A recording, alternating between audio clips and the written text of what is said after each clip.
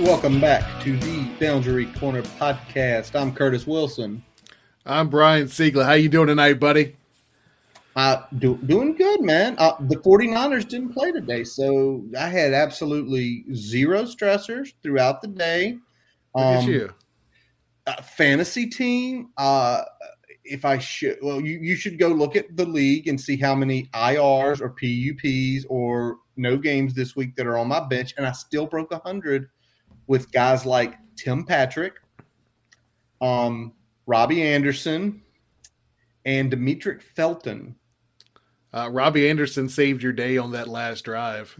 Touchdown catch. Patrick had a touchdown too, so I'm probably not going to win, but the boys were giving some effort out there. Little golf clap for little A for effort. Little A for effort. I'm watching my Braves try to put the Dodgers in an 0-2 hole. Yeah. I got to look at my Colts finally get back on track against the Texans today. I myself have been under the weather today, but I'm here tonight. We're going to get this done. It's going to be it's not going to be fun, but it's going to be, I think, necessary. And I think we're going to talk about some things that really need to be said and kind of push forward, I think, on where we need to go. We're not going to talk a lot of specifics about the game just because I think everyone kind of has rehashed that enough in the last couple of days. We're going to talk a little high level about what we saw and what we thought. But most of this is going to be a temperature check of this era of Hokie football. And we're gonna have a quote on a little later after we discuss the game from the post game, and then there's an arc there, and there are points we're going to hit all along. But before we get into the getting upset news, we did gain a commitment over the last week, right here from the 804, right here down in Chester, the 5-1 Thomas Dale team. Malachi Madison, 6'3", 310. I do not think at least the weight part is incorrect. Seeing some of his videos, I think he's ever bit of a 300-pound kid.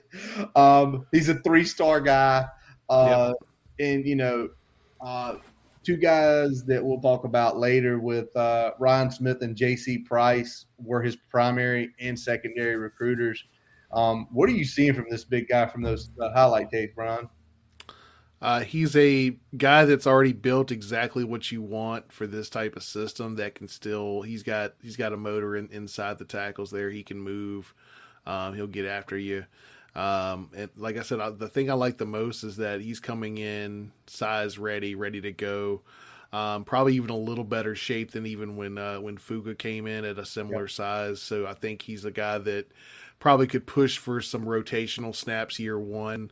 And, by year two and three, he's going to be making a significant impact for the defense. Awesome to hear that. And again, another Virginia kid. And golly, I'm looking here now. 1, 2, 3,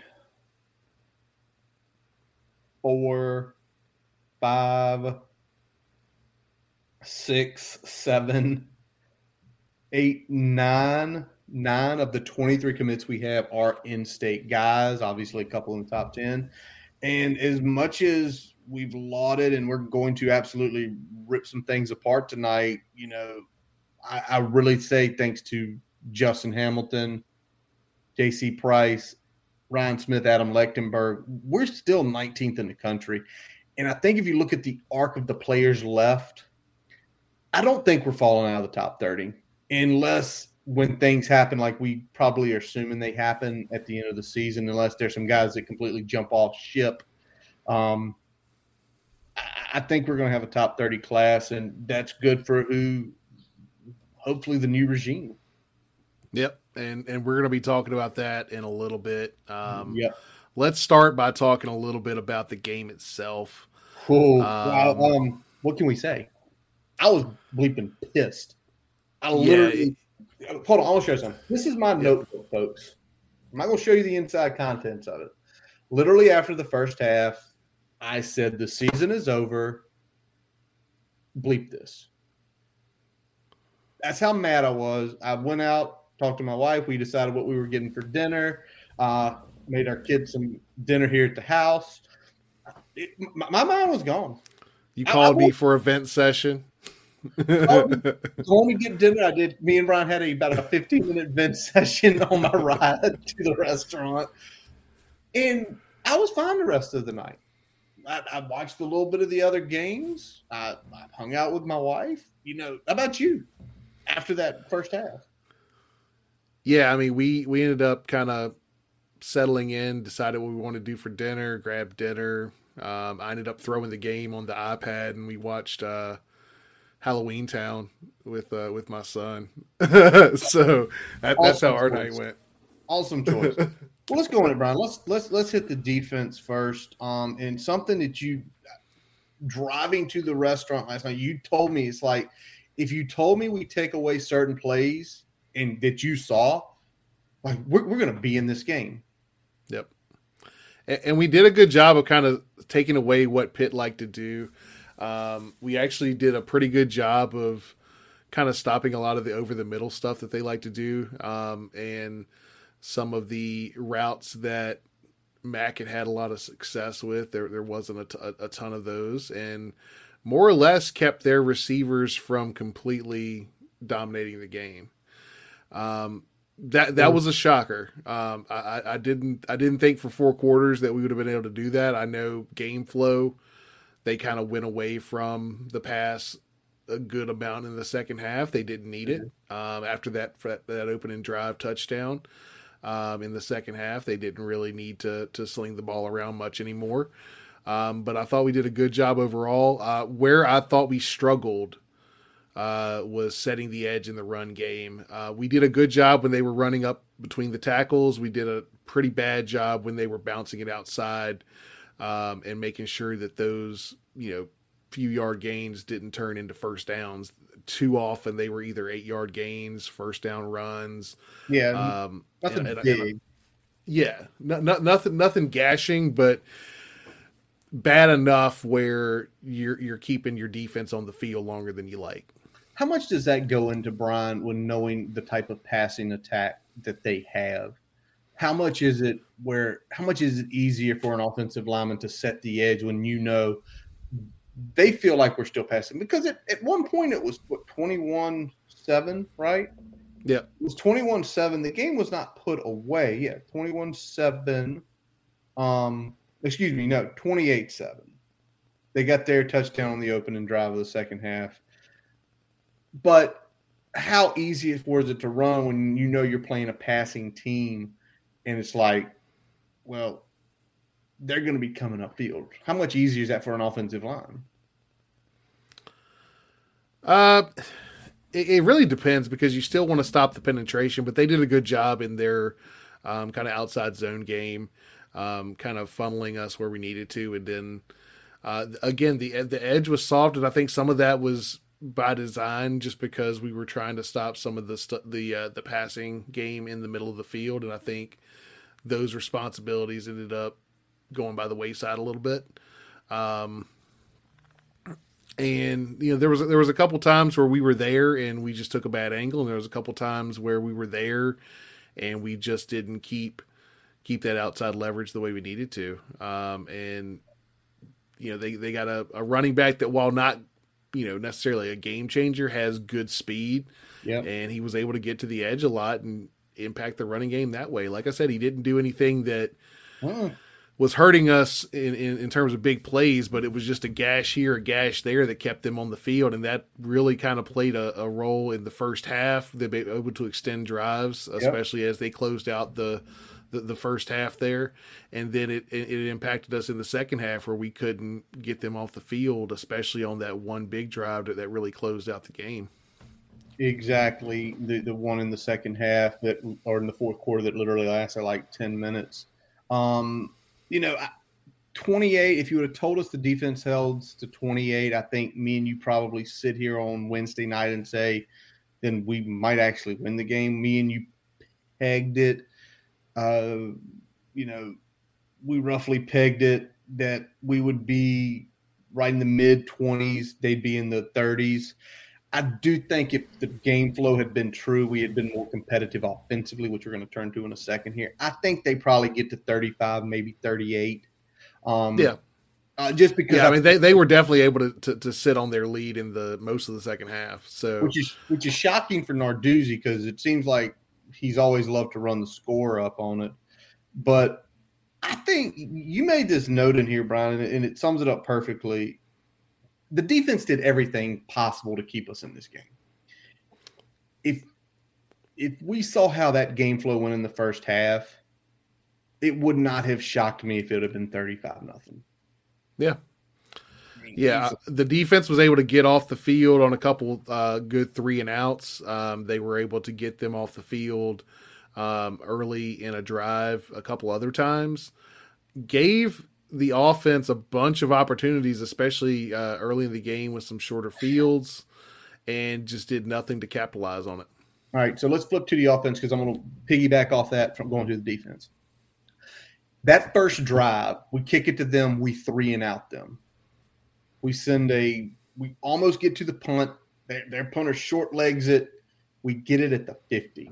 Yep. And you're sitting here and you're like, if you asked me an opening set of 4 plays against that offense, like that's perfect. Stopped them, almost blocked it, got a great field. What the offense did was literally just ugly. They pissed down their leg. All the way. It looked plain, it looked bland, and Brian, you put on here and you kind of mentioned it last night. There's no sense of urgency. It's just like, oh, yeah. Let's run these plays that everybody knows we run. I mean, they knew how we were going to attack them, and they invited in a lot of ways, right, with that press man. Yeah. And we went there, and the problem wasn't necessarily that the opening drive was bad in terms of the sequencing, but as the game went along, especially in the first half, we showed zero plan B when those kind of shots down the field weren't connecting. We didn't have a counterpunch. There was nothing that the offense was doing, nothing that the play caller was doing to change what was happening on the field. It was essentially, these shots are going to work or we're not moving the football. And we didn't, to the tune of 61 yards in the first half total offense. Yeah, it was one of the worst first halves of offense I've ever watched. And I've watched a bunch of Brian Steinspring call games, and that one I was pulling my hair out. And then it got to a point where it was so bad the first half, like I reached full on apathy by the second half. I was like, all right, whatever. This game is what it is at this point. And that's sad because, I mean, the fans saw it too. We saw, pretty much a half empty Lane Stadium at the start of the second half. Yeah. Most of the student section was gone. A third of the other stands were empty. It was a very sad situation, and it's sad that we're getting to this. And let's go ahead and talk about the last piece of the offense that I think that we have not had success in this year, and it was evident again against Pitt. We did an awful job of establishing the line of scrimmage as an offense. I'm not sure. I mean, we obviously know the talents of Christian Darrisaw. We knew that Doug Nestor was a solid starter. I did not anticipate this degree of drop off in the offensive line, and it's not just the Khalil Herbert has amazing vision and timing and the ability to break the big play. That's definitely a factor, but they're not getting any movement at all. There's no movement. The sneak with 4th and inches where you normally see, because the snap count, right, Brian? We're going to be able to at least get a slight push. They got. I'll tell you what it is, and I looked at it. I know. I know French. I know French talked about it too. But Brock snaps under center the same way he snaps in shotgun. Right, what does that mean? So he drops his ass too much, meaning that he's rocking back in his stance, which when you're running in shotgun and you're probably running outside zone or inside zone or something where you're doing a reach step or a zone step or, some sort of either lateral or potentially even giving ground on your step to get an angle on a defender. Okay. When you're under center, you're trying to drive off in short yardage. That's a completely different mindset. And it just looks like they haven't repped that enough where they've coached him to change how he goes about the business in that scenario. Okay. Thank you. I'm now visualizing that and kind of thinking about what in a zone scheme, what an offensive center is having to do. So that does make sense. So why this, Brian? Why not this? If he's not good at that, why not on 4th and 1? Aren't you just, running something like an inside zone where at least it's not counterproductive to what he's doing? Like, listen, put in Jalen Holston, line up, Gallo in the backfield as an H-back, and let's just choose a hole and run it downhill under center. Yeah. But and that's a problem because what's happening is that Brock has no forward drive because of the snap. So therefore you're literally relying on essentially Brock's raw strength and Braxton riding behind him plus whatever Lopsided or Caden Moore were able to get push to get that first down. I like the fact that we're going under center. That's a smart move. But if you're not going to coach them up to the point where they can execute it, then it doesn't really matter. It doesn't. It's kind of like saying we're going to be a vertical passing team. Okay, our quarterback can throw the ball 30 yards. I don't think a vertical attack is going to be exactly what we should do in these cases. Yeah, and we said we had to take some shots against this defense because you have to because they invite it. You're not going to get a ton of other real estate in other places on that defense. But what you can't do is that in a windy environment with a quarterback that doesn't have the strongest arm in the world, just take shots for 30 minutes. No. There again, no adjustment to anything on the offensive side of the ball throughout the game. They invited it. Yes, you're having struggles. There's wind. Braxton's banged up, and you really didn't see much of a change. And that goes into probably a lot of the stuff we're about to get into, Brian. Anything else on the game before we wrap this segment? No, I'm good, bud. All right. Before we get into the main topic, the arc of this current head coach, we are going to take a quick pause for a message from our digital partners. As we take a quick break, we'd like to tell you about getting your free website report from our digital partner, Grassroots Digital Marketing Studio. They'll tell you how your website ranks on Google, on-site SEO, and social media. No commitment to buy anything. You can get your free report by visiting grassrootsdigitalstudio.com/free-website-report. Now back to the episode. All right. So while driving back from the restaurant last night, I got to hear some of the post game and do a little reading on that. Yes. That's what we're absolutely. Yeah, that's what we're about to talk about. And this is what I caught, and then it just reading it and thinking about it overnight. And when I woke up this morning, it made me think about let's get into this arc, because what he said was, it's my responsibility, it's my job to get us to play as good as we can play to whatever level that is. It's my response. He accepted the responsibility that essentially he screwed up. And my thing is this: it's true. It's absolutely true that being a head coach, it is. Game day preparation is 100% the responsibility of the head coach. But it's not the only responsibility of the head coach. Yep. And as for us, I think the way we feel, we are where we are because of not just game day preparation, but essentially multiple aspects of it, of this Yeah, coaching staff. And one yeah. of It's all the things that are leading into the product on game day, right? It's not just game I'm day. not getting the guys ready week to week. It's everything that's leading into that. And I'll let you roll with the first point here. Well, the first point I'm going to make is this before we jump into the first point. This podcast at various dates in November of 2020 said the man should be fired. Yep. The man should have been fired. By tea leaves and everything that was going on, it looks like that was going to happen. And then we beat UVA and won 5 games, and somebody pulled the plug on that. I don't know who it was.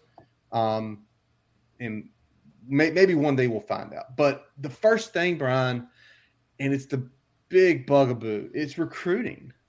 And now stories have started coming out and things are being known. And the first point I hit here is you start hearing from certain coaches, the Andy Bitter article, and we'd heard this through the grapevine, through other people saying that basically our head coach does not consistently communicate with top prospects. At least not to the degree that other quality staffs are doing, and even some in the state, especially. I mean, it sounded like more or less that Ricky Rainey. ODU in particular is doing a pretty bang up job with communicating pretty much with 804, 757, and Nova. They were hit or miss with some of the other coaches that were a part of that article, but that makes sense. I mean, there's they need to focus on the areas where they can get kids to come in. They don't need to cast that wide net necessarily in the state. Unless there's guys that are kind of falling through the cracks for some of the other Power 5 schools. Absolutely. But this is what I say. And, what this leads to, though, is your underlings, your assistant head coaches potentially taking lead in not doing things similar. Because for a top prospect, if the head coach is calling twice a week and I'm the OC or I'm the primary or the secondary recruiter, I better be calling 4 to 5 times a week. Yeah, this is the classic lead by example situation, right? Damn right it is. You damn right it is. So if he's calling once or twice a month, I'll call once a week. And there you go. You start slipping. You start losing, building the relationship. So there's that. All right, let's go with this because we know this happened. The mistakes that were made with the in-state relationships and now the subsequent attempts to repair the in-state relationships. Yep. That was known a few years ago. And the issue, though, is if you come in and get those relationships well off the bat, you're potentially starting to get those kids. You don't have to repair. Yep. And some people say, yeah, but it's being repaired. That's a good thing. Yeah, it's a good thing, but the amount of energy now you're having to take to repair those relationships. And now you're having to, we roll back to Jabari Parker, right?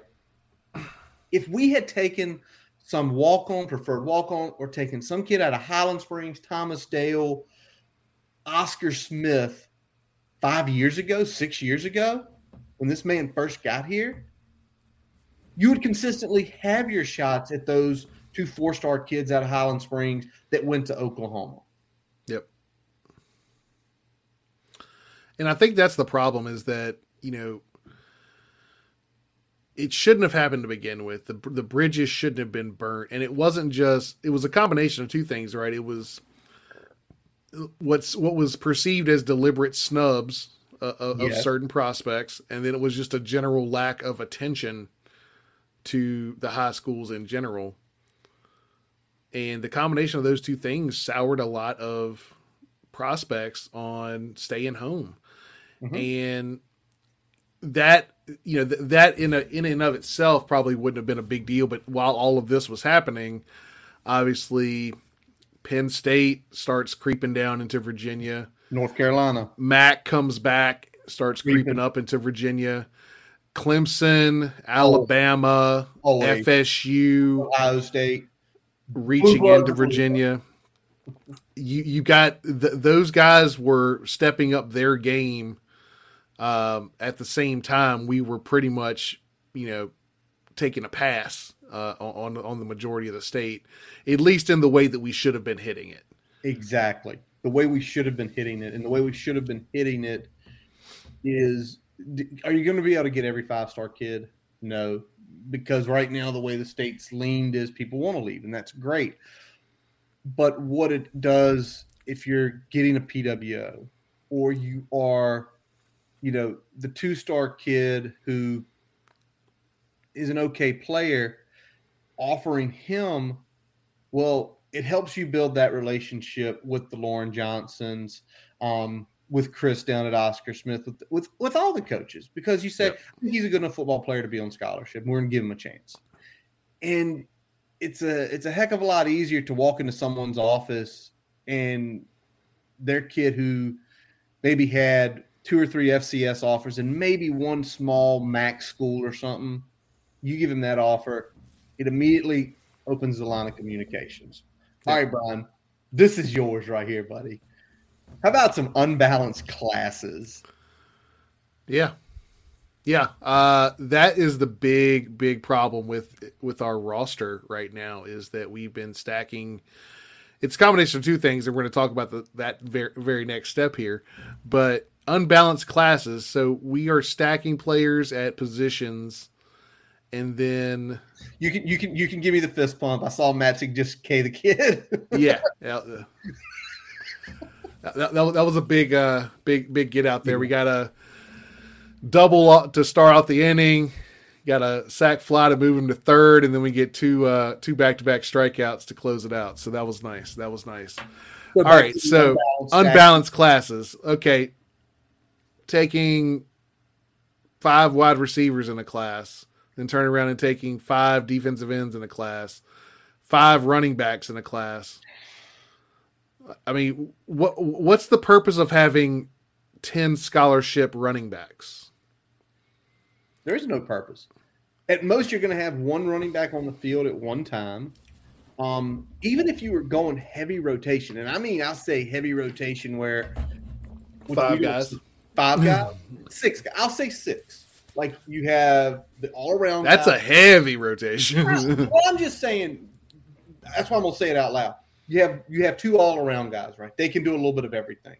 They can run inside, outside. They can catch some passes. Then you have your heavy guys, short yardage situation guys, which we still don't understand how to put the right size guys in for short yardage situation. So 2 of those, and then these are my more pass catchers. If we're going to run them, it's probably going to be outside the numbers. We're going to run outside zone, sweeps. 6. I'd say 5 to 6 is maximum number of running backs you need on a collegiate roster. And we got. I mean, even if you got 1 or 2 on there that you want a red shirt, like by design, like 7, maybe 8, maybe not 10. Never 10. And if you got 10 on a roster, and I'm not trying to knock this class this year. And I've got that up still, so I'm going to look at it. We've got 10 on the roster right now, and we've got Ramon Brown, and we've got Bryce Duke. Yep. So if no one leaves, which I think the only Jalen Holston would be the only one who would be eligible to leave because of how old he is. I think Heem and them still have a chance. 11, and it's the thing is, we have the scholarships to give, and it's like, yeah, but you're devoting your resources to recruiting that position. But devoting your resources to recruiting that position, devoting your obviously time and effort, devoting the scholarship. Why are we giving scholarships to positions that we're already set at? Yeah, it's true. I'd much rather throw a scholarship to a borderline, 3-star talent at a position that we need than keep stacking running backs just because they're willing to come to Virginia Tech. or where depth truly matters. Yeah. And to me, there's 3 positions that you can never get enough of: offensive linemen, defensive linemen, and secondary players. Because secondary players, you can have a kid who's playing corner. It's a potential he can move to safety if he doesn't have the skill set, and vice versa. Yep. If everybody go back in the day, Cam Chancellor started as a corner, and he was solid there, but he became spectacular as a safety. Those 3 positions, because at any one time, there's going to be 5 guys on a field. 4 to 5 guys on a field. So we'll get into the player retention and a few other things later on that. And Brian, here's the one I've kind of noticed. And I'm going to go back with a kid here from the RVA that you coached against, that we watched develop over a decade ago. Anton Exum was a 3-star kid coming out. Played a deep run, played quarterback, played safety. Yep. He was classified as an athlete. No one knew where he was going to play when he came out. Some people thought running back, maybe he's a wideout. If he grows a little bit, he could probably be a linebacker, maybe a corner. We're not recruiting, just going out there and looking at a kid who might be playing quarterback and free safety, looking at their body type and saying, this kid is an athlete. He's built. He's 6'1", he's 205 pounds. He's fast. He has good agility. We can find a place to put him. And with this staff, to me, and if I'm wrong, somebody please DM us and tell us. I don't feel like we recruit like true athletes. And just looking through this year's, I'm looking, I don't really see anyone that's really an athlete. Actually, I don't think anybody's classified as an athlete. No. I'm going. I'm almost to the top. 23 commits, 0 classified as athlete. Yeah, and we definitely used to look at that more. I know that with 247 diving a little bit deeper, there are fewer true athletes in a recruiting class now than there used to be. True. They're at least slapping a position on them, even if it's not necessarily written in stone, right? But I'm with you, because some of the best players that have walked through that tunnel have been guys we didn't know exactly where they were going to play when they were being recruited. They were just damn good athletes. They were players. They were guys on their team that got it done. And I just don't see us doing that. But when we talk about recruiting, the other thing that we got to talk about with recruiting, and it goes into the depth, is that player retention, right? 100%. Just before we get to player retention, 247 currently has 157 guys classified as athletes. 157. That's a small number compared to how many kids are going out. But Brian, 100% right. After recruiting, it's getting them in the building, developing, and retaining them. It doesn't matter if you recruit them and everybody leaves the next year. But, Brian, let's start with the biggest problem room right now for us, and it's the quarterback room. Yeah. How many years has Fuente been here? How many quarterbacks have started a game for us? 6. That's the same number of years. That's bad. That's bad. Actually, let's take Kenny Pickett. Okay. Kenny effing Pickett. Kenny Pickett has been at Pitt for 3 years. He has started for 3 years, and he actually has played 4.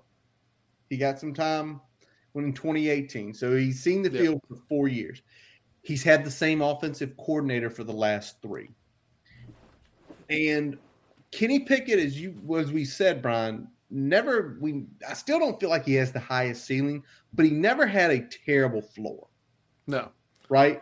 And out the gate, he was a solid player with enough athleticism to keep plays alive, extend plays, or do that scramble for a first down when you need it. He was always that guy. He always threw a pretty accurate ball as well. The issue that we saw with Kenny Pickett is that for a while there, he wasn't going out there and winning games that he needed to by himself. Part of the problem was that they put too much on him. probably early in terms of him having to do that. And now that the roster's kind of balanced out in terms of the offensive weapons, he's coming into his own because he knows the system, and there's a lot to be said about chemistry and understanding the system to a very rich degree, right? When you're in it for 3 years and not just in it, but playing it live against other competition, that matters. It does. Well, it does also from a point, and I think you made this Wednesday night. You get that on tape, and you can be physically ready to go. But as you see it on tape, it's this, right? Yep. I see what I did here wrong. When I see that safety move down, my slant's taken away. But if I see him move down, my seam, if I can make that other safety move to the far hash, I'm going to have my seam route open. Or I'm going to have my in route in because the safety's not there anymore. It's the mental reps. It's seeing things on tape, and it's having someone to develop you, which Mark Whipple has. And Mark Whipple, we can joke about Whipple offense where he's kind of combining spread and pro concepts. The guy was in the NFL for a few years. The guy has a solid track record as being a pretty good quarterback developer. Yep. When you're going 6-on-6, it says a lot about who the quarterback coach is. That you're not making guys stick around, be better. You're shuffling guys out the door. You're essentially playing favorites. Watching Hendon last night before he got knocked out, and I hope that – I haven't seen any news today. I hope that he can come back. But, it not only – it hurts you from the development standpoint, but it hurts you from depth. We have no depth. Yep. And we were out here like, Connor, Knox, and it's like you want someone like a Quincy, and Quincy should have been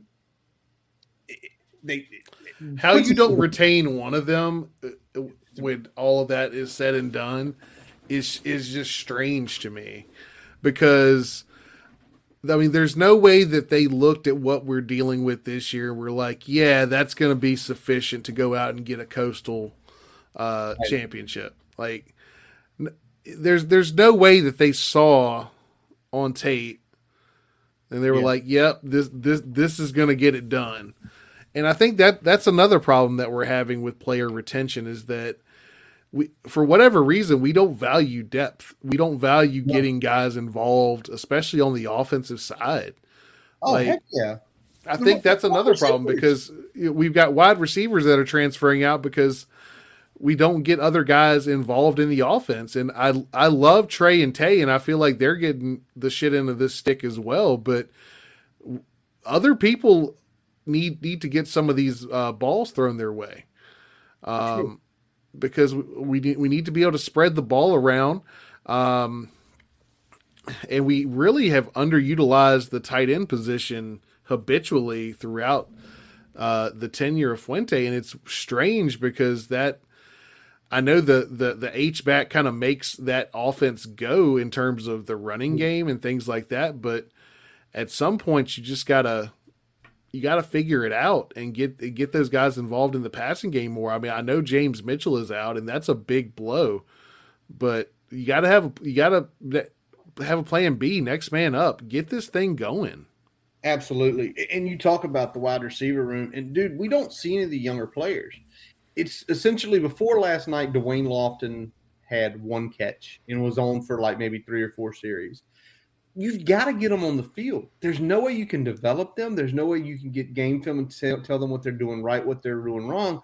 And I think what this staff thinks is, well, if they're not doing it good in practice, what are they don't do in a game?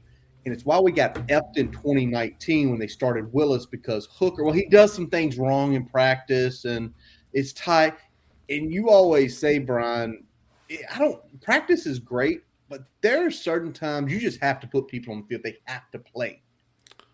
Well, if you know the limitations of who you think your starter is, and you know the upside of the guy that's behind him, you got to try the other guy that's behind him and get him some more reps in the game so he can take those steps in the development process. I mean, we had a full, how many games was it? 8 games of Ryan Willis in 2018. Yeah. We knew what Ryan Willis was all about by the end of that year. Yes, we did. I don't think anyone thought that Ryan Willis was a high ceiling quarterback. Nope. Low floor. Low floor if he started throwing. Yeah, if it's pick day, it was going to be a long one. It was. C opening game BC 2019. Very true. But it's true. If you don't get those young players on the field, it sounds silly, and let's just be hindsight. And I know one of our guys we chat with, Big Hokie B-Fish, remember his comment? It was a long time ago, us chatting with him, when he said, he's like, I think we should have just played hooker in 18.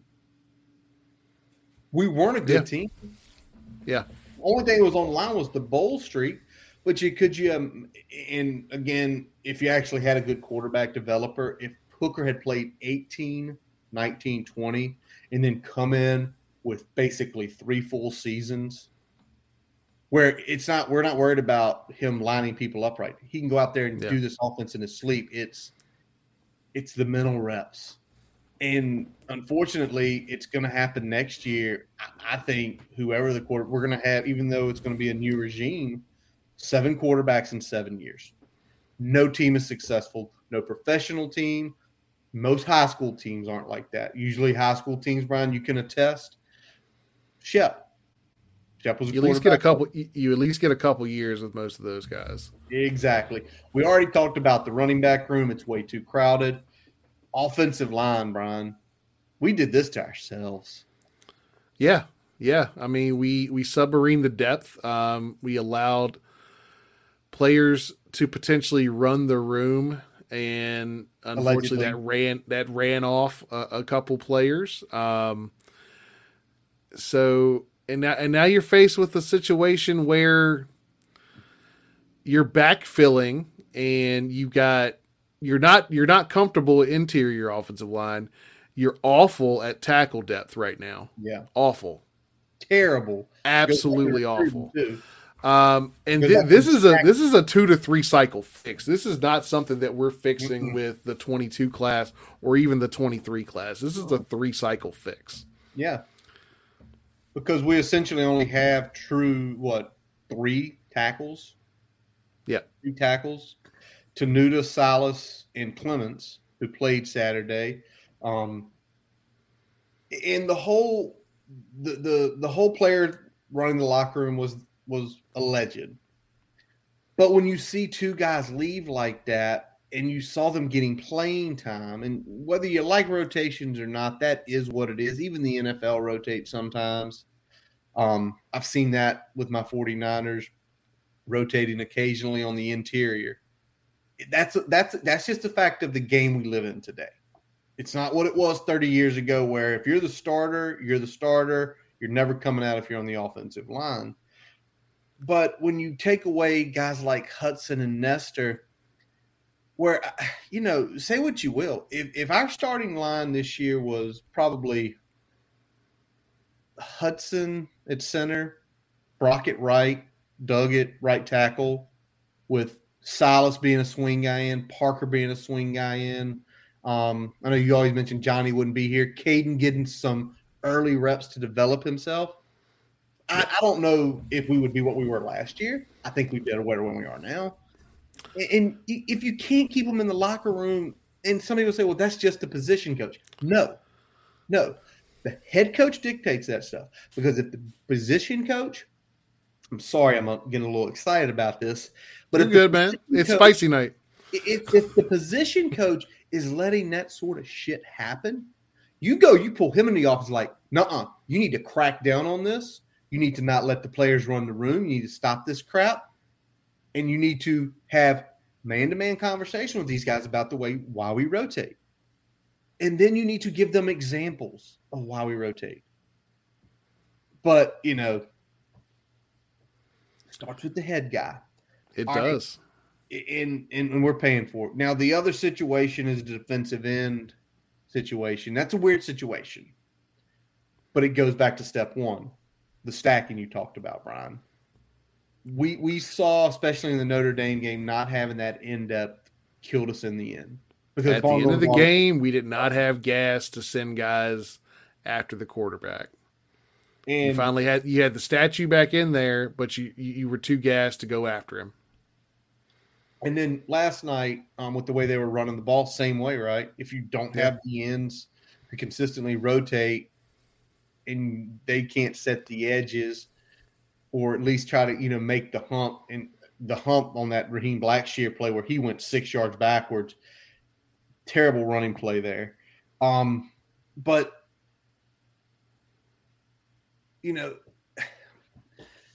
it's one of those things, and everybody's like, well, that's university policy of the stuff that happens, it seemed.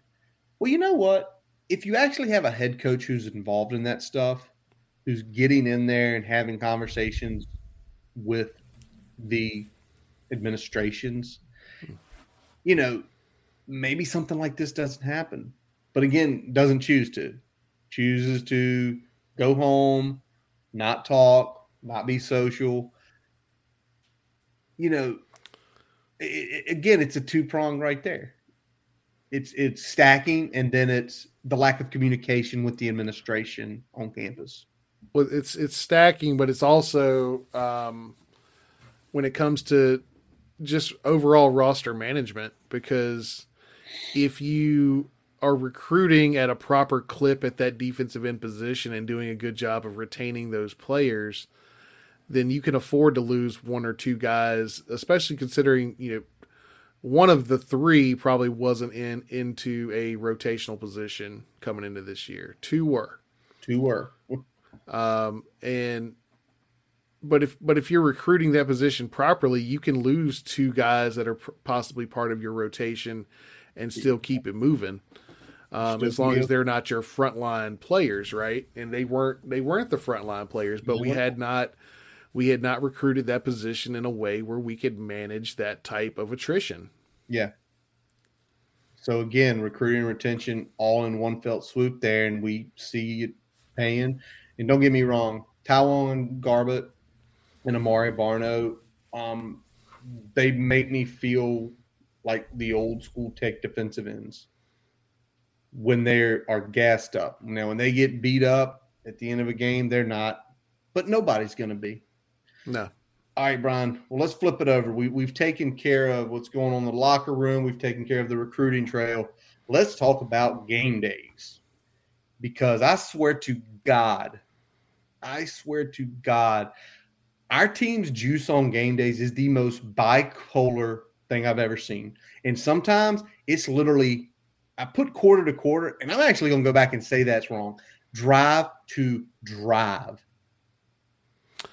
Yeah, I 100% agree with you. It seems like Fuente can never get this team up when they need to be up.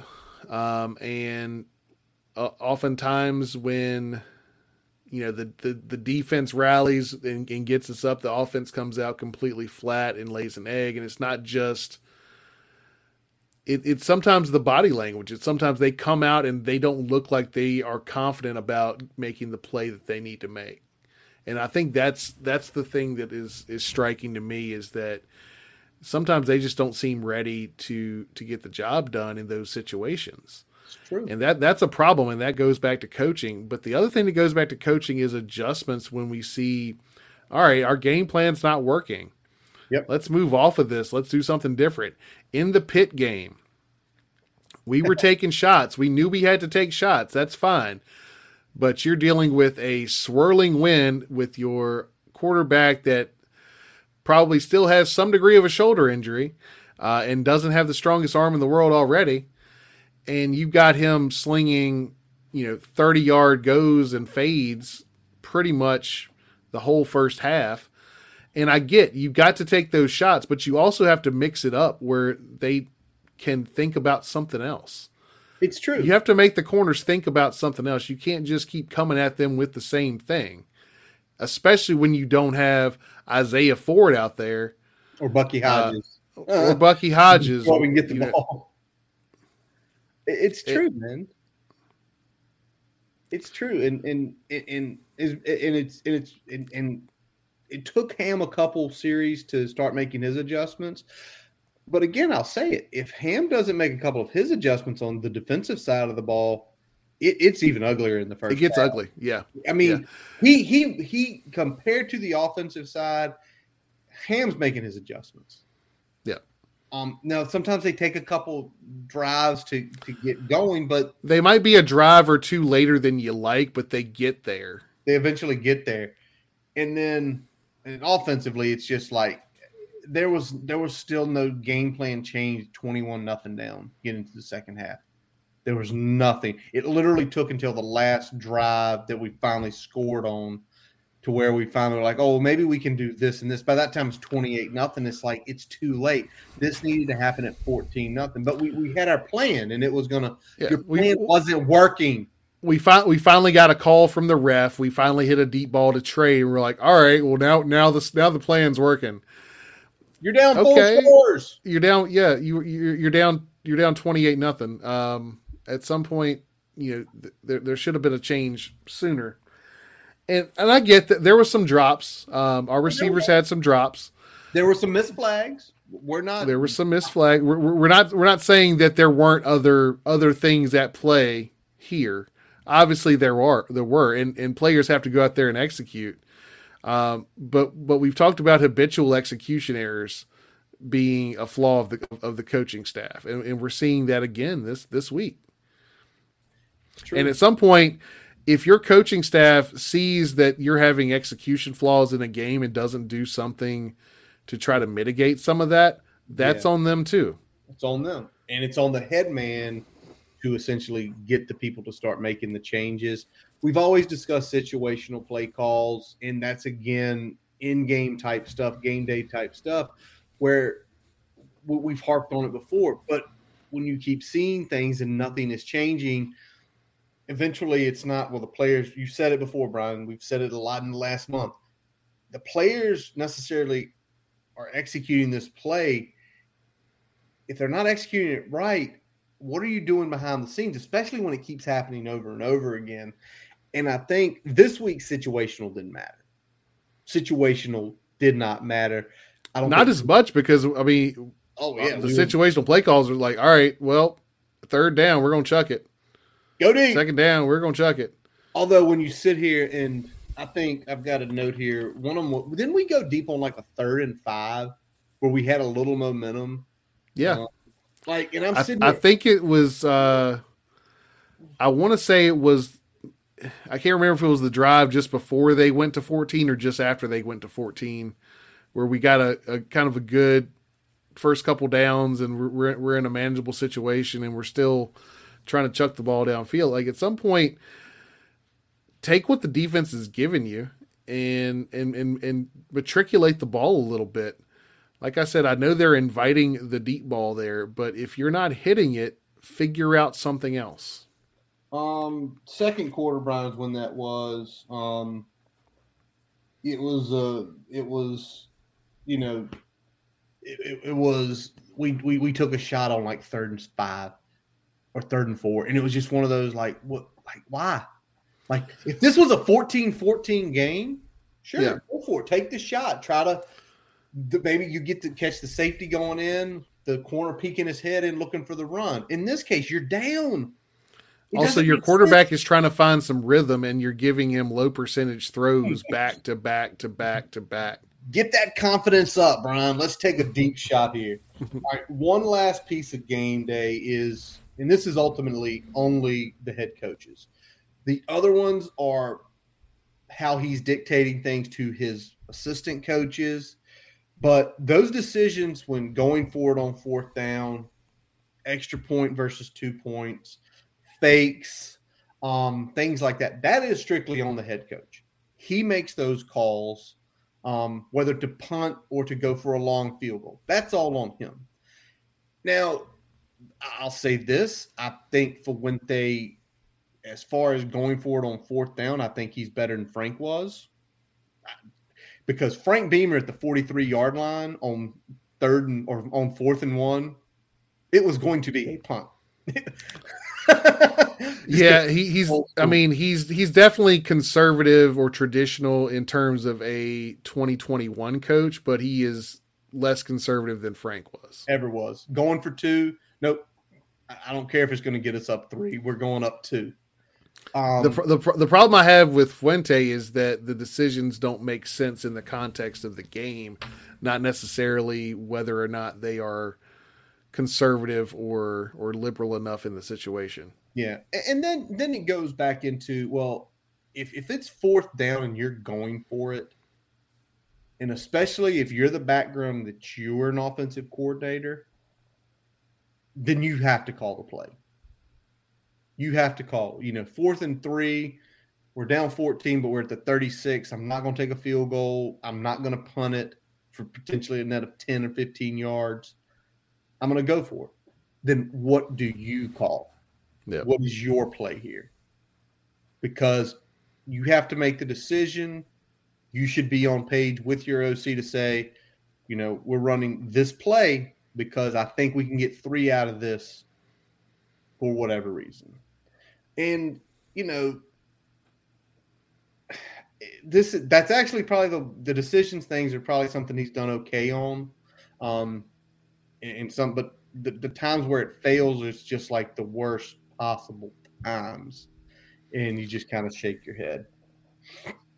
All right, Brian, me and you were both history majors, man. And this is the one that I kind of dug in on today and just started thinking a lot about. And, you think about great generals throughout history that led their respective armories, whether it be U.S. Grant, in the Civil War, Robert E. Lee in the Civil War, Eisenhower. Their lieutenant generals or their underlings, you had to have great ones. You think about the Civil War, you think about U.S. Grant and how, even though he was leading the campaign, Sherman's march through the South. You think about Lee and you think about having Jackson. I wrote my senior thesis on the 1862 campaign of the Shenandoah Valley, which essentially Jackson was able to keep that valley from essentially getting torched, prolonging the war. Yep. If you do not have good lieutenant generals, most time people fail in war as it is in sports. If you do not have good lieutenants, and I make this point as I ramble about our history background, about the last 2 seasons for Justin Fuente has been his worst 2 seasons, whether it be as an offensive coordinator or as a head coach. Because I look at Memphis when he got there, it was an absolute dumpster fire. Yep. Nick Saban could have walked in there and won the same amount of games. But these last 2 seasons is the first time he's not really had a lieutenant general with him. And I go back, Brian, and although he was the lieutenant to Gary Patterson, you always made the point he had a co-OC while he was with TCU. Yep. Older guy, had been there a long time. We go down to Memphis. He had Darrell Dickey. Darrell Dickey has coached forever. Darrell Dickey's like 63 years old. Darrell Dickey has literally started coaching in the 1980s. You come here, you have Bud's experience of close to 25 plus years on, Frank's staff in Tom McMurray State. And you had Jerry Kill in 19. So every year he's had someone to essentially bounce his ideas off of. And now he doesn't. How much do you think is that important to you? Go back to who was Marty's guy like that maybe that wasn't maybe Marty's age, but just in football along with better experiences. Yeah, we had a couple guys. Our one of our the co-offensive line coaches, really both offensive line coaches, kind of had that same type of clout where he would bounce ideas off of them and really use that, lean on their experience in games to kind of make some of those calls in clutch moments there. not having a guy that you can lean on, and obviously Fuente showing that he needs that type of presence, given his record here. I mean, it's showing, right? It is. And It is. I mean, it's showing in so many different ways because with those guys, you start looking back where they've coached and stuff. They've experienced big games. They've experienced big moments. They've experienced crucial moments, and leading up, having those guys in your ear. We have no associate or assistant head coach right now. Bud was it, and we did not get one named last year, and we do not have one named this year.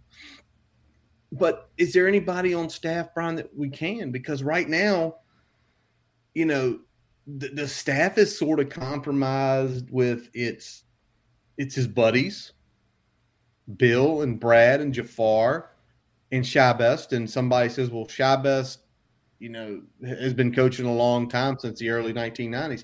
Yeah, but he's been on the staff for 10 years for Fuente. That's usually you get to that status, you get buddy status. You've got younger coaches. And when I say younger coaches, you've got like Ham and Adam. And then you've got newbies like JC and Jack. And you're not going to put, although JC Price has been coaching close to 15 years, very rarely will you put someone that's coming in off the street in an associate head coach role because of the importance of that role. Yeah. So he has and they gave him a pretty high title given that he was coming, from out of house, right? So, and he's done well in that role. But I'm with you. There isn't that type of mentor type position that it seems that Fuente would need to have the success that he'd like to have. And I think the bigger thing, and we're going to talk about it a little bit, is that there's just a unwillingness to really examine harshly.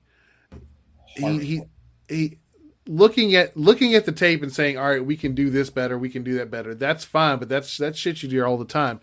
If you need to fully evaluate these staff members and get rid of the ones that are not living up to their billing.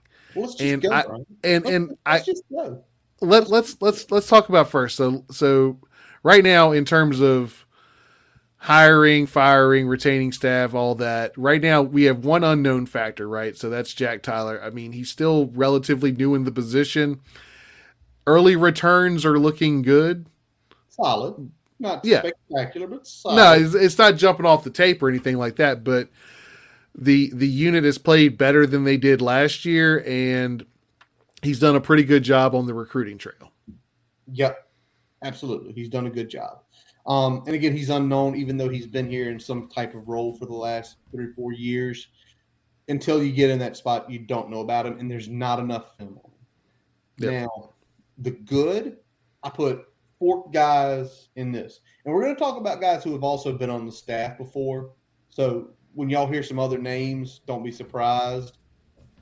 But the good have been Ham. I think what Ham's done this year is great, especially after last year, what he had to go through. Ryan Smith, I almost wanted to make a separate category for Ryan Smith, but I didn't. Ryan Smith is currently the MVP of the hires because he has knocked out the park in every phase that he's been asked to contribute in. He does a great job coaching the defensive backs. He's doing a great job recruiting. And then the other 2 goods are JC and Bill. JC on the recruiting trail, obviously. And then the defensive line. Overall, the defensive line has held this team in games. In the development, Barno, and some people say, well, Barno's not looking at sometimes the stat sheet's not there. Yeah, but he's still garnering the attention. Yep. What will become the issue with Barno is when he no longer garners the attention, but he's still garnering it. In a couple weeks, was it the second play against Notre Dame, and the inside spin move, not the outside spin move we're used to from people. That inside spin move put that tackle in a blender. He didn't know what he was doing. they're getting the most out of their guys. They're getting the most.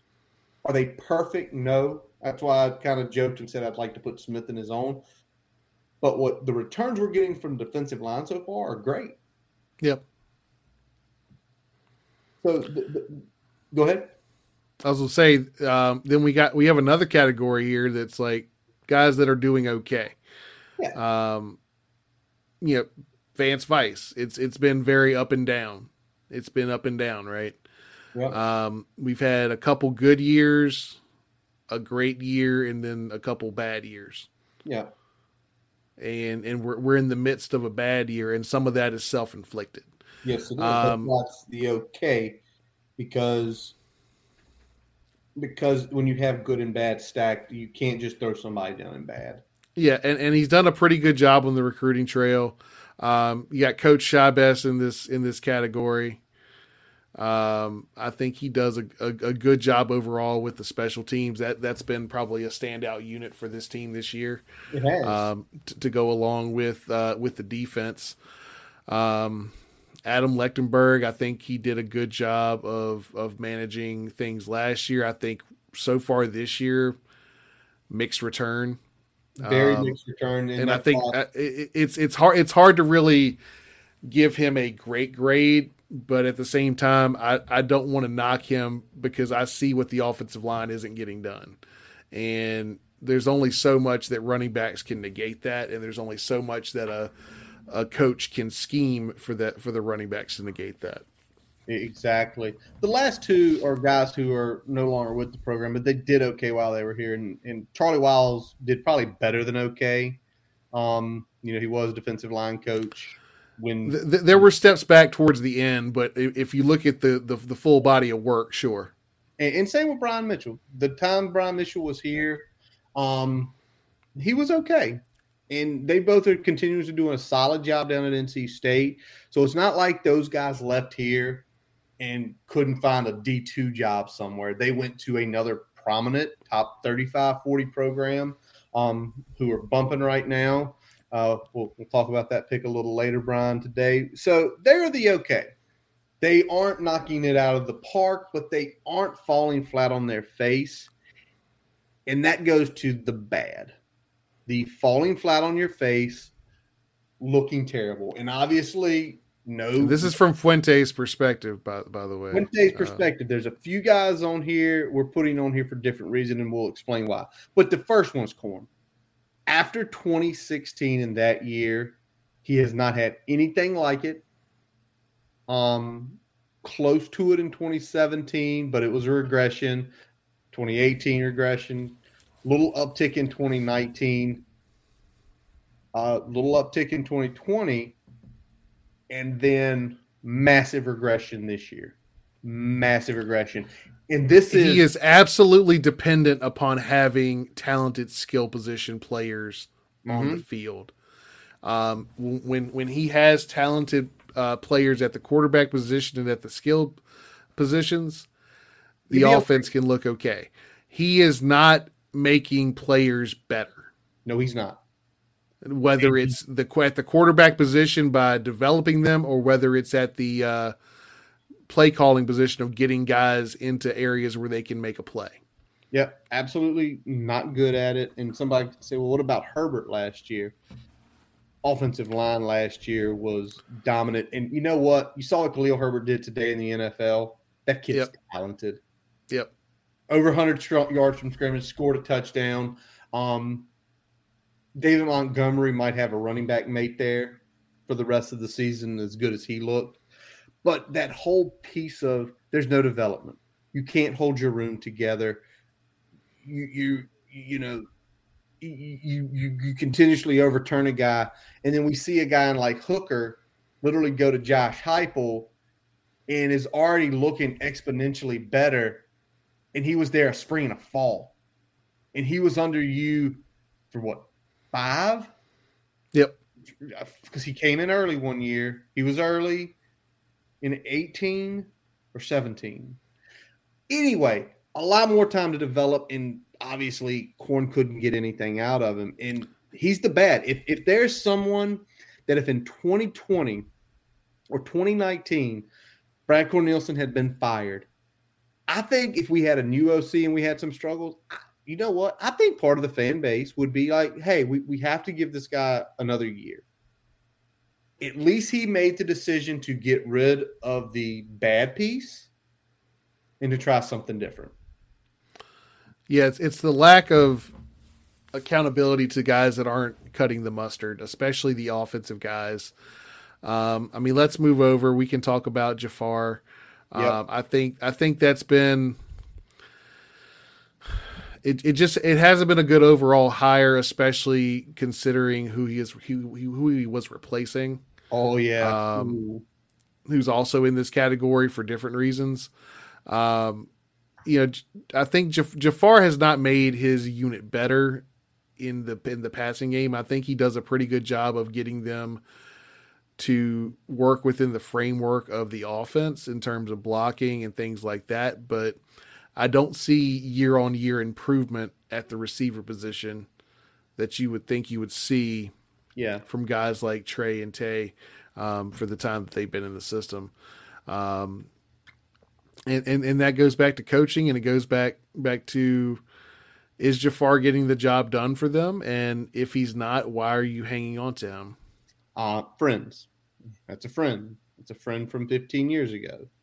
So it's someone he has a relationship with, which hires can happen like that, and we get it. But you know what? The guy he replaced, and let's jump up a little bit, Brian. Wiggins was the guy, even after – so he comes in, Ford, Hodges, Phillips all just produce, right? All those guys just absolutely produce. And then you get 2017, and you had like Sean Savoy. You had Cam continuing to produce. And, it looked like, okay, this is the guy right here. We've got the guy that's going to, be really good. And then 2018 comes, and as bad as 2018 was, you sit back, and Trey Turner's a freshman. Trey Turner, breakout season, 500-plus yards, 20 receptions. Hazleton has a breakout season. And it's like, wow, this is really good. And Alabama comes calling. And to be very honest, as good as Holloman was, especially in 2018, with a transfer from Bowling Green and a true freshman in Trey Turner and Ryan Willis at quarterback, with the way the rest of the team played, that man should have been made offensive coordinator right there. He would have got the same freaking pay he got at Alabama, and you would have put him in a better position. And you would have killed two birds with one stone getting rid of Brad. So you hook Corn, you put Holman Wiggins in there, and you keep it moving. And I'm with that. And while we're here, let's go ahead and pivot to the other side of the ball. And we're going to talk about both safety coaches that, for different reasons, were shown the door. Yeah. Let's start with Torian Gray. The disrespect in that situation still has not set well with a lot of folks, in former players and things like that. So fans, I mean, it's tough. It's tough seeing him doing other things at other schools, going to the pros, having some success with the Washington football team while he was there. I mean, just letting a guy like that walk. Come on. You said it when we first started this thing a couple years ago, Brian. You said, I understand you want to get your guy paid, but you cannot do it at the cost of a guy who has this reputation. He had been at Tech for right at 10 years. He had put countless people in the league. He was respected as probably one of the best defensive back coaches, and he ran the whole shop. Yep. He ran DBs, he ran safeties. And, his DBs and safeties played with the chip. They played with a chip. They played mean. And the whole piece wasn't, it's your staff, but be smart. If you're keeping this, His salary shouldn't have changed. He should have never been asked to take a pay cut. That's all that had to happen. Yep. That's all that had to happen. If he don't ask him to take a pay cut, and it's completely cool if you would have had him just coach the corners and let Galen coach the safeties. I think they probably could have worked it out. I think knowing, those guys, I think that could have worked out. But again, it's that whole piece of you let go of this guy. And then we had to struggle and go find Brian Mitchell, late in the process. It shows you kind of, it was early on, and I'm sure I might have tweeted something favorable towards the new head coach. Hindsight's 2020. It's stupid. I don't remember that far back. I'm sorry. If you want to dig through my tweets and call me out, whatever, it doesn't matter to me. We've all said stupid things, and calling somebody else just funny. But yeah, I mean, a bunch of lies were told in 2016 and 2017 that exactly don't look good now. Let's go to the last guy, though, because his is the most controversial situation. Galen Scott, of everybody that Fuente brought with him, Galen Scott is on par with Holloman. They looked real deal day one. Yep. The way they recruited, the way their coaches played. Or the way their players played. Played, yeah. And Galen was doing a really good job on the recruiting trail, wasn't he? He was. But it's one of those things, though, Brian. It was scummy. It was trashy. Reality, though, and he was let go for it. It was one of those things. Could he have been retained? Yeah. And I think some people would have had an uproar. Other people would have been like, yeah, no, when it happened is when it happened. But, I'm sure that was during his personal time on the road trip. I don't condone it. It's scummy. It's a crappy thing to do. But it's one of those things, you let him go. And, you essentially set numerous things back because reality, I think – also, you heard Bud talk about him too, about how he felt good about Galen. Yep. It probably would have been a much smoother transition to a new defensive coordinator. And everybody's like, well, why'd y'all put that on bad? What he did was terrible. He should have been fired. I have a feeling that if you go look at most coaching staffs around the country, what do you think, Brian? You think everybody's choir boys? I'd say that the scenario that played out here has probably happened on at least a third of college campuses in America. It is what it is. And, when you have it get put out there the way it was, it definitely makes it a little more salacious. So it is what it is. But definitely one of those things that, is another red mark against Fuente. So, now we come to it, man. We're building a case here, and we built the case last year. We built it again this year. We need to move on. It's time. It's time. What I know a lot of people are like, right now.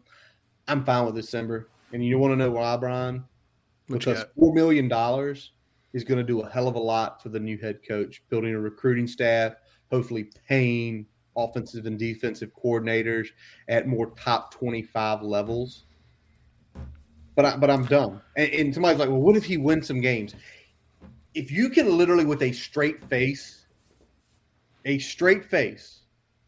tell us, we're going to win 6 in a row. We're going to make the ACC championship, and we're going to go 9-3. Please DM us. We will have you on Wednesday night to state your case. Yep.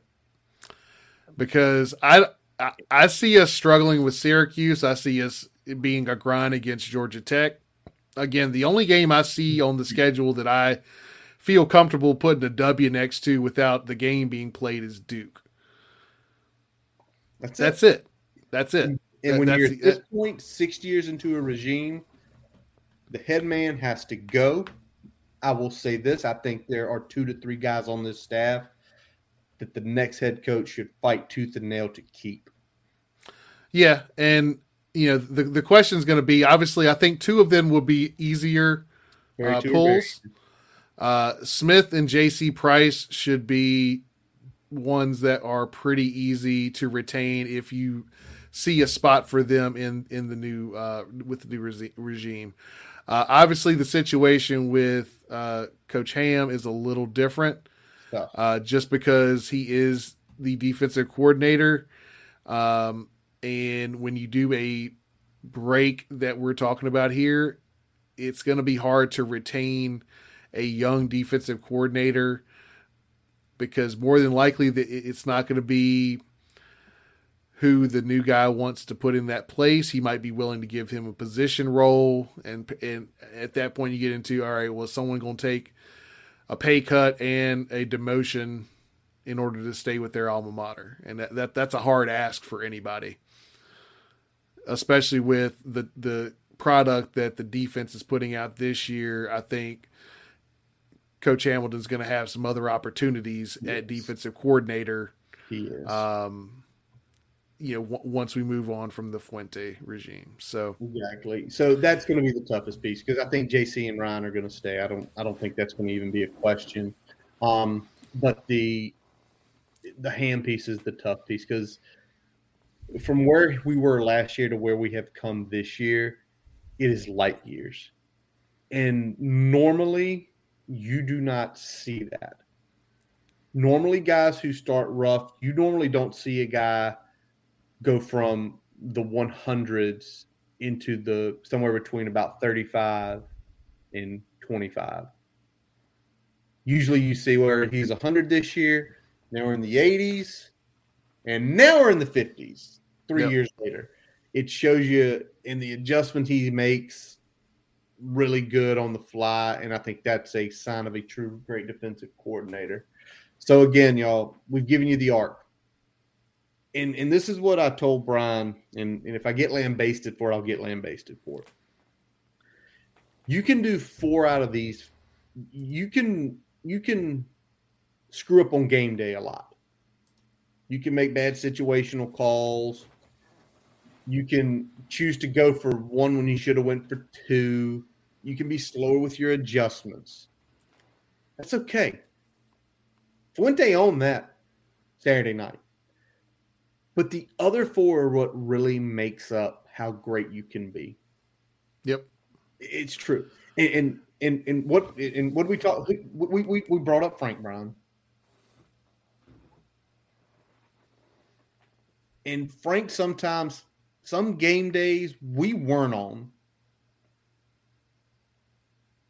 Some of the decisions he made we did not agree with. Yep. But overall, for Frank Beamer, from 1993 roughly to the early part of the 2010s, everything else clicked. Everything else clicked. Yep. He let guys go when he needed to let guys go.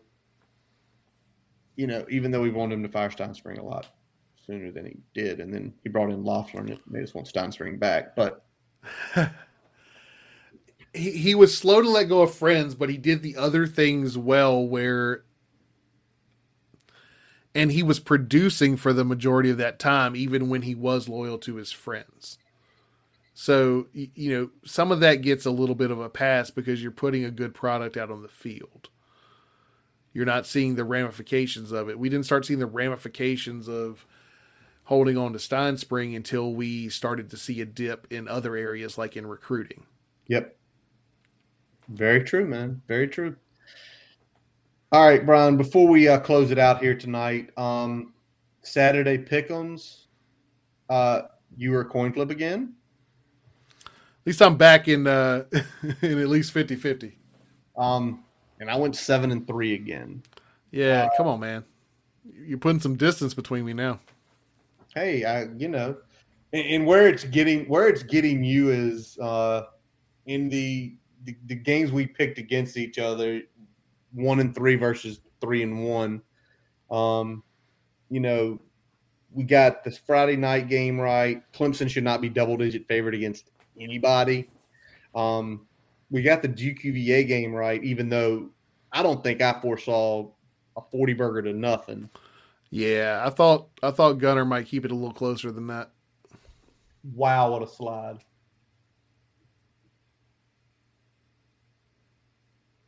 You see it? Yeah. Wow.